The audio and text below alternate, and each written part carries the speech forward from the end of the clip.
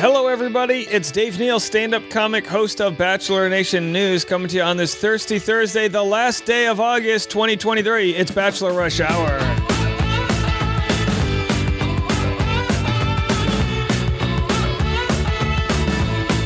Alrighty then, we've got the whole mix for you. We got some wild stories from Golden Bachelor. We've got some non-Bachelor news in the entertainment world. We got it all. Let's get it started. Shall we start with, how do I even work my way through the content that's going on out there? Should we start with Jason Tartick? We love a good life update. You know, we really didn't get too much from him in his personal life when he was in a relationship, but now that he's not in a relationship, he's sharing his whereabouts. Here's a life update from Jason Tartick. Have a listen. Just a little life update. It'll be an interesting few weeks. I have a house that I rented in Nashville, but I can't get into it till mid-September. So I'm just like, next 14 or 15 days, I'm just like free falling, just like free flowing, free falling. And it's for a guy that's so regimented. It's like, I don't know, it'll be interesting. But I'm in Denver for a couple days, go back to Nashville, staying with my buddy who I was in his wedding, and I'll get to see the dogs, take them to the park and stuff, go to New York for about a week and a half. And then I'll have a place in which the dogs can stay for an extended period of time. So they'll be with me for about 2 weeks or so in September. So that'll be good. But yeah, just a little update. It's interesting. It's going to be interesting ups, downs, lefts, and rights. Next chapter.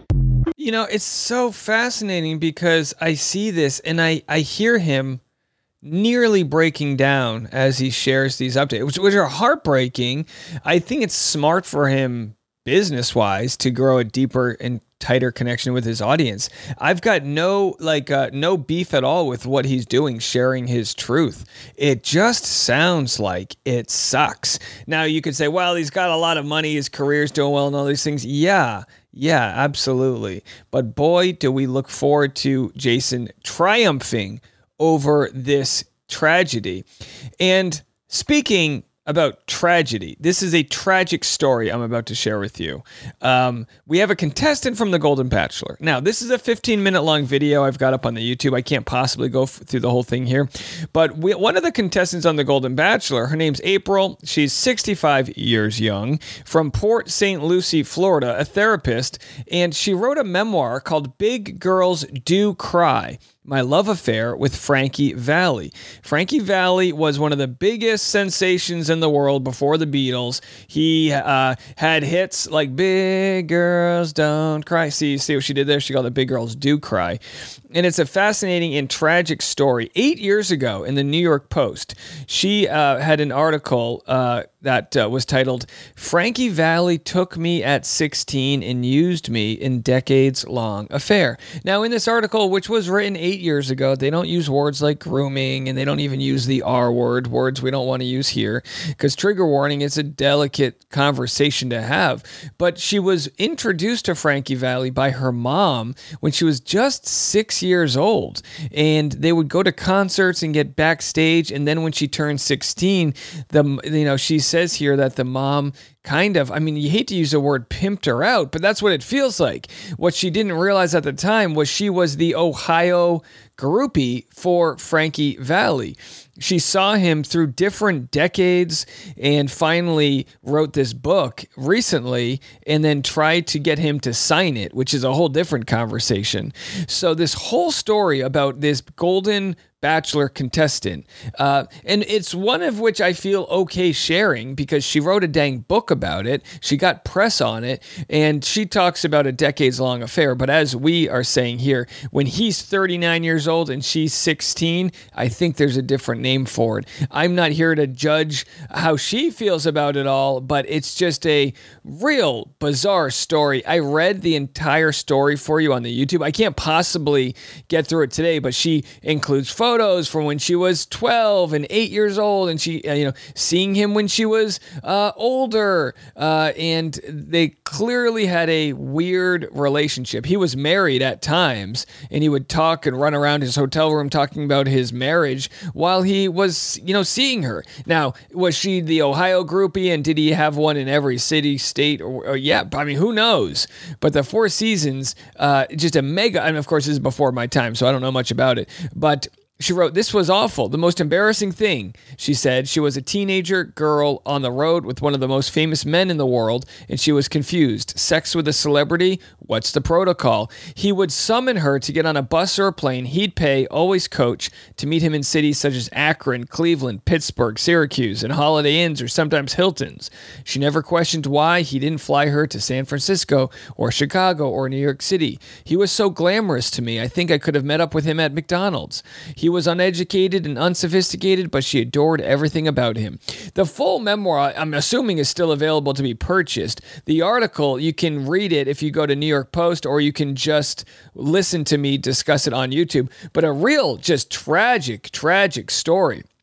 We're going to lighten the mood a little bit and keep it on Golden Bachelor. And coming up next, we've got Natalie Joy and Nick Viall talking about the Golden Bachelor. We're going to share that for you after a quick word from our sponsor. Here is Nick Viall and his pregnant fiance, Natalie Joy, discussing her mom potentially going on Golden Bachelor. Have a listen.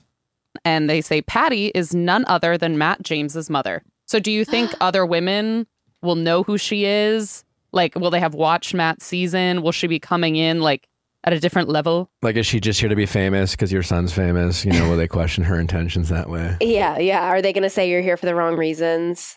That's a great question. I really don't know. I don't know what their goal is with this show. I don't know if their goal is to elicit drama. If they want to, they can. The producers can certainly ask leading questions that are triggering for the people there, and they can scratch insecurities, or are they going to lean more wholesome and have it be endearing? So I think that'll I have no idea. How is Matt James's mother's age public knowledge? I only ask because I wanted my mother on this show so bad, and they said she's like 63, and they said she's too young.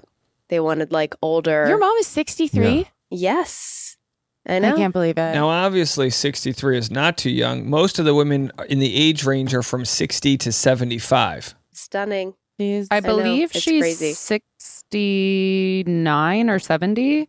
Okay, I guess. Yeah, they have. Okay, but I'm seeing there's a cast member named Anna who's 61. So, Anna. Who do you have to yell at? I feel like I have to yell at someone who's no longer there anymore, and that feels like it won't even do anything. This was like a couple years ago where you brought it up. Yeah, when it was just, when they started doing the promos. Yeah, they've been fishing for a while. They were going to do the show. They were casting for it. And I was like, I'm my mom. so glad your mom's not on it. I also am, a headache too, for yeah. me, I feel like. Even just looking at the names, it makes me excited because it's like Joan, Jeannie, Edith. Like, you know how it's always there's like 7 Olivias or something. And now I'm like, I want 7 Phyllises. Like, I want Phyllis M and Phyllis P. It's like a Dorothy and a Diane. Yeah. All right, so there it is. So Natalie's mom, not invited. But hey, all I have to say is, if this show is going to be as popular as I think it will be, everybody's going to want their single parent to get on this show.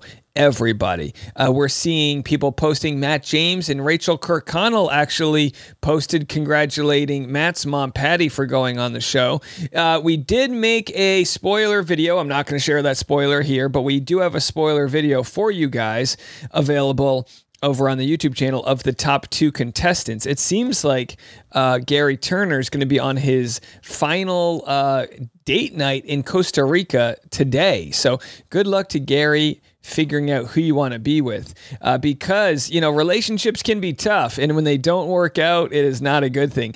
Kevin Costner is in the news. He said Christine, I guess that's his ex, has committed relentless jihad in divorce. Now, let me tell you something. It's not a good divorce unless you're not committing relentless jihad. Maybe you went through a happy divorce where you just had partial jihad, but when it's relentless jihad, it's good. And in a world where we have millionaires fighting over millions of dollars, we love these articles. But let me tell you something. Kevin Costner, You might be a little stressed out about your wife committing or ex-wife committing relentless jihad in your divorce. May I offer you an edible? Today's Bachelor Rush Hour podcast is sponsored by Microdose Gummies, an incredible entry-level dose of THC that helps you feel just the right amount of good. Feeling anxiety because your ex-wife is committing relentless jihad in a divorce? Well, let me tell you right now, a 3 milligram dose of microdosing might be the trick for you.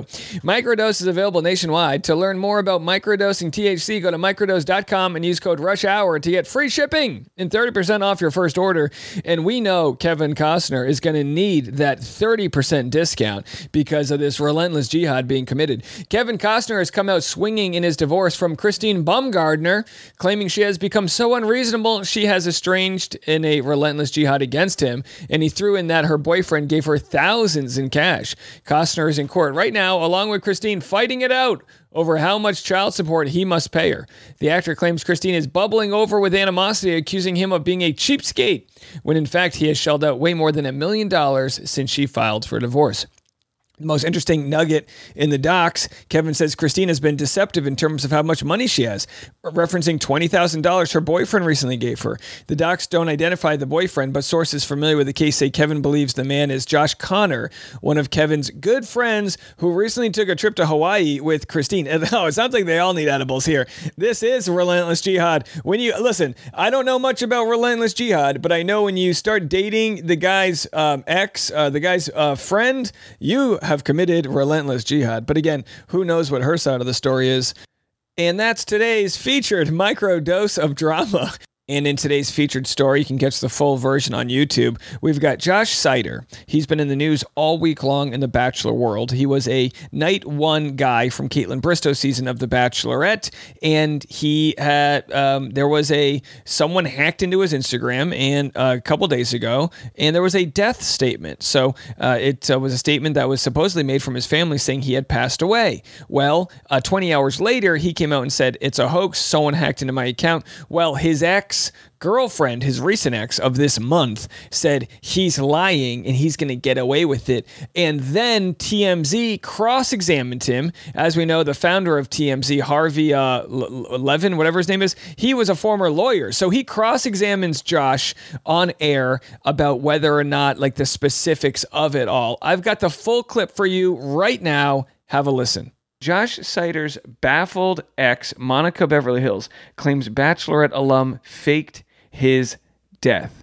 Now, we already know he posted this video the other day with his comments turned off saying, "I am alive," real quick. As you can see, I am alive and well. But he posted that 20 hours after the statement. I gave him the benefit of the doubt, innocent until proven guilty, because, if you're locked out of your Instagram account, and how could you alert people by other means that you're safe? Well, that idea is dismantled by his ex, who says, "You could have just texted me. You could have called me. You had my phone number. You could have let any number of people know that you were actually alive. This isn't like so-and-so, missed a trip to..." No, it's like your death statement was going viral internationally. People were sharing, reaching out for support, mourning, and all these different things. The least you could have done is reached out to somebody. And he says, well, that wasn't even where my mind was at. So Josh Sider's ex, Monica Beverly Hills, claims the Bachelorette alum faked his own death.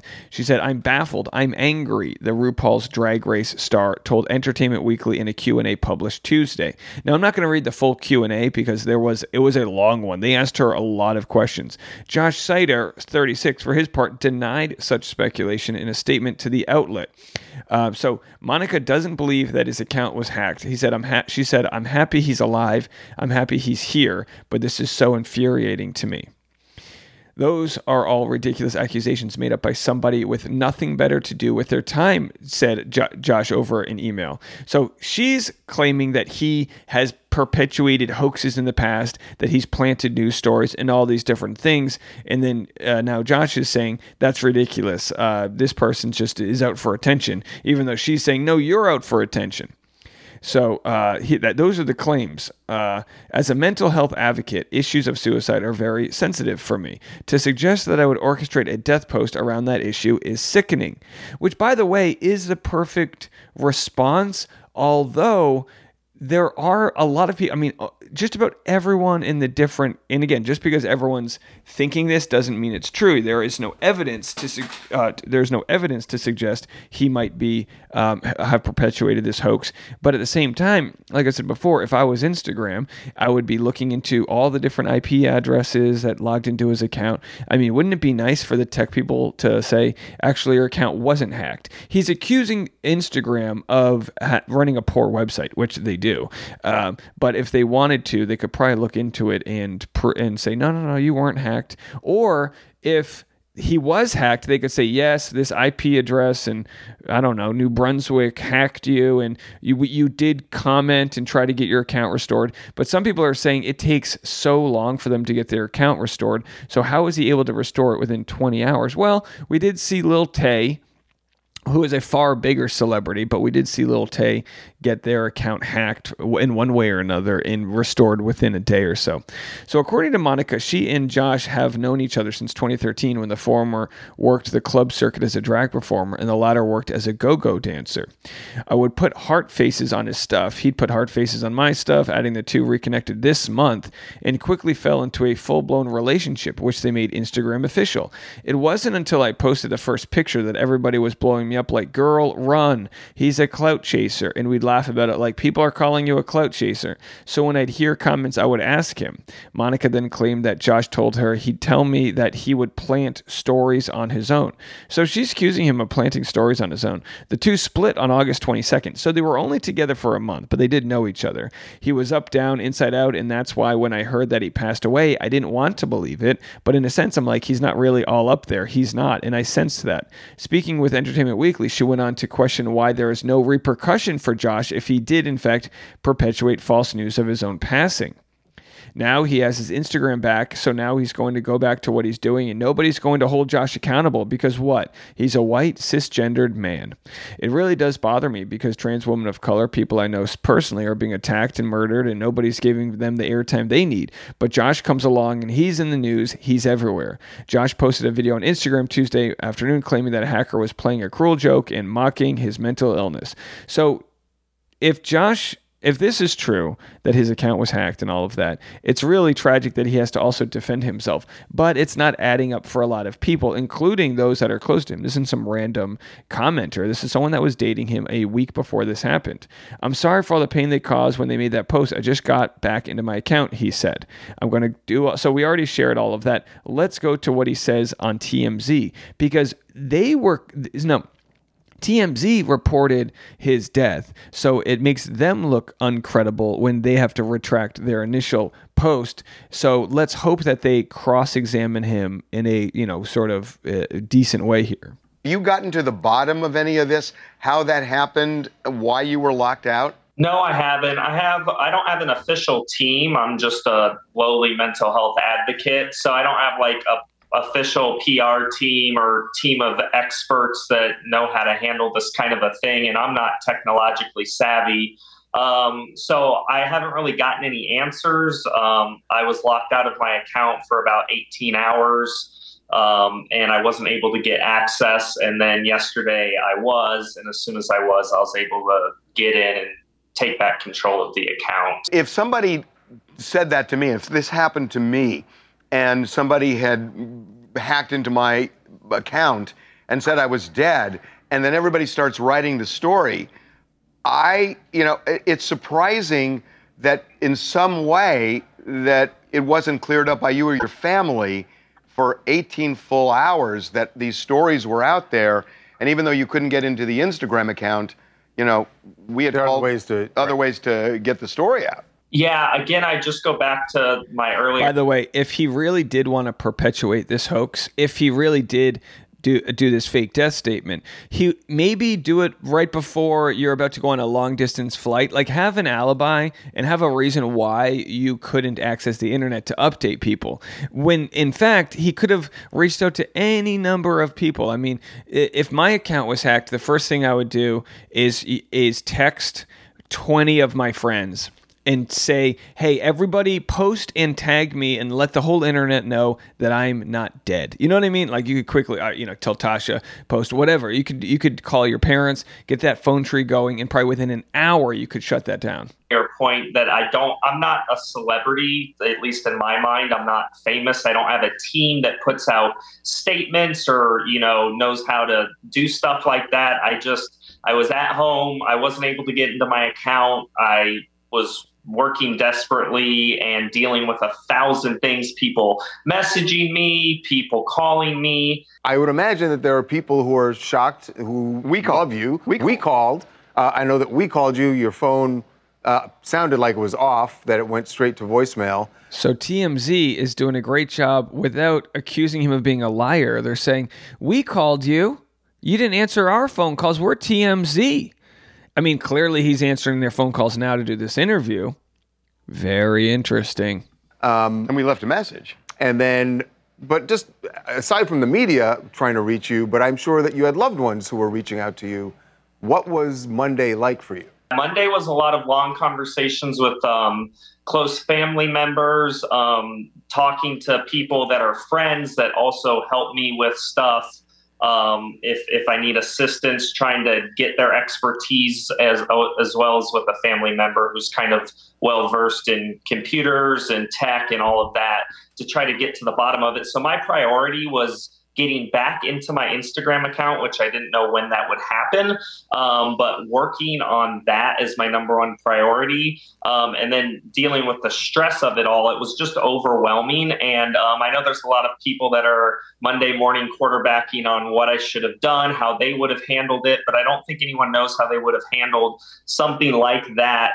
So he's still framing it in a way with his innocence, saying other people are saying what they would have done. And the real thought is, it's not that people are saying what they would have done so much as they're saying you lied about this.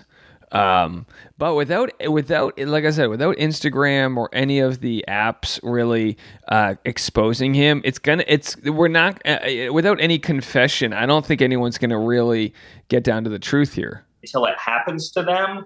And look, I'm not trying to dog you on this. It's just the puzzling part for us.